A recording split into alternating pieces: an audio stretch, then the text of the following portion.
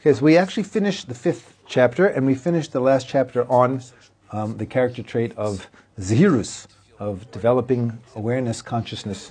And if you think about it, really is that what that character trait is particularly focused on is not doing the wrong thing. Okay, is being aware of what you're doing so that you don't make mistakes, being aware where you're going off track to try and keep yourself on track. Okay, so that's really goes, that, as he's going to explain, that's really going on the more negative aspects that we have to stay away from. So if you imagine, if you want to plant a garden and you have a piece of ground in mind, so you may have to first clear out the rocks, and you have to pull out the weeds, and you may have to put a little bit of compost down and loosen the soil. Okay? And so now you have a very nice piece of ground which is ready to grow things. But so you've basically gotten rid of all the things that are going to be in the way. Okay? But you haven't planted anything. So you have to actually do positive things as well. It's not enough just to avoid the negative. So that brings us to the second character trait which he discusses, which is really the third step on the ladder. Right? The first thing was learning Torah. The second thing is learning Torah. Torah brings you to living consciously. And then he says, now, Acha HaZehirus, so after developing the trait of Zehirus, of awareness and consciousness, that brings us to what is called Zrizus. Now, Zrizus, I think the English translation of Zrizus is alacrity. Okay, alacrity means eager willingness. It means, as he's going to explain, is the character of Zrizus means doing something with energy, doing it quickly, doing it right away, doing it with excitement and enthusiasm.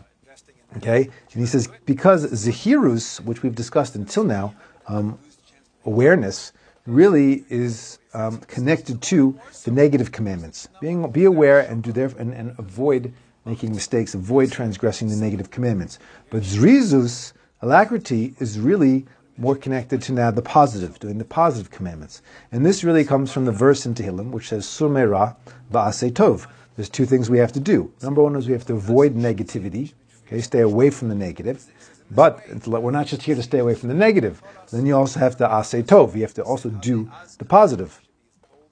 And he says, and the idea of zrizus, of this character of alacrity, is explained that it is hagdama lemitzvahs. It is when an opportunity to do a mitzvah arises, then you should get to it straight away and complete it. Also, make sure to complete it as soon as possible. And is actually it's a very famous teaching of the sages from the Gemara and Pesachim, which he says this is really which encapsulates the whole concept, which is zrizim magdimin lemitzvahs, is that people who are zrizim, people who do things with alacrity, will do mitzvahs as soon as possible. And so, for example, in halacha, this expresses itself in the idea that when it comes to making a bris, a person needs to give a bris to their baby boy on the 8th day, assuming it's on time on the 8th day, is that you're supposed to do the bris as early as possible.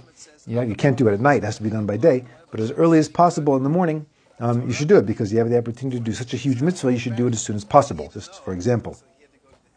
And he says this is because just like it requires pikchus gadol, a person has to be very sharp, okay? And a person has to have a broad outlook in order, like we've discussed in the previous chapters, to be saved from the snares of the Yetzer Hara and to flee from the negativity, and in order to have it not rule over us and get mixed into our deeds. The Yetzer Hara is a tricky guy, and it takes a tremendous amount of wisdom and a very broad outlook and an awareness, like we've discussed, to get out, to avoid falling into all of the traps that our baser nature drags us into.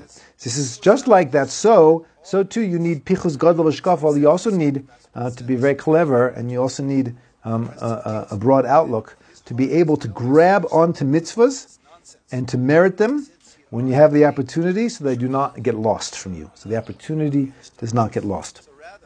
Because the same way that the Yetzer Hara always has strategies and plans to try and throw a person down into the traps of sin, meaning to try and take a person down from a high level, right, as they're growing, okay, and try and make them fall. So too, the Yetzer Hara also tries to prevent a person from doing mitzvahs and to make them lose the opportunity. And if a person will be lazy and will be relaxed about it and will not grab on to the opportunity and chase after them in order to grab them, the person will remain bare and will have and empty from any mitzvahs for sure. A mitzvah is not something you can take for granted. An opportunity for growth, an opportunity for connection with God, an opportunity to become a greater person comes your way, is that if you don't grab it, it will be lost.